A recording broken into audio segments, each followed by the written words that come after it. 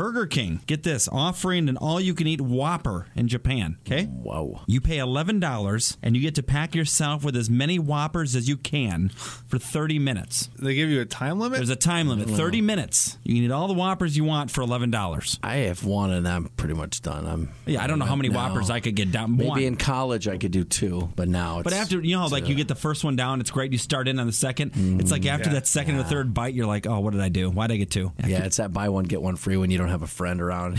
I remember that. You're like, oh, yeah. And then you will save it for later, and the lettuce is kind of wilt. We just need to get you more friends, that's all. Well, just once in a while, you're driving around alone, and you come on that 2-for-1 opportunity, and it just makes you go, no. Another rumor going around, boys. Uh-oh. Rumor going around. Nope, not about us.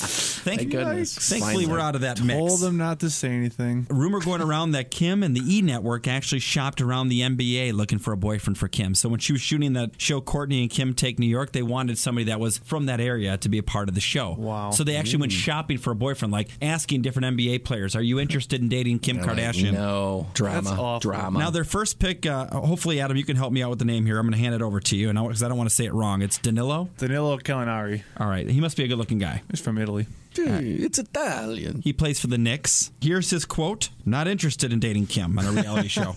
So apparently they figured Jersey was close enough, so they settled on Chris Humphries, who plays for the Nets. He's like, okay. From Minnesota. Sure. I'm a Minnesota boy. Yeah, exactly. Well, now you see what's, He's lately, regretting it now. The new tabloids are, you see him moving stuff out of the house. And and they spent, $20 million on that wedding, that extravagant wedding?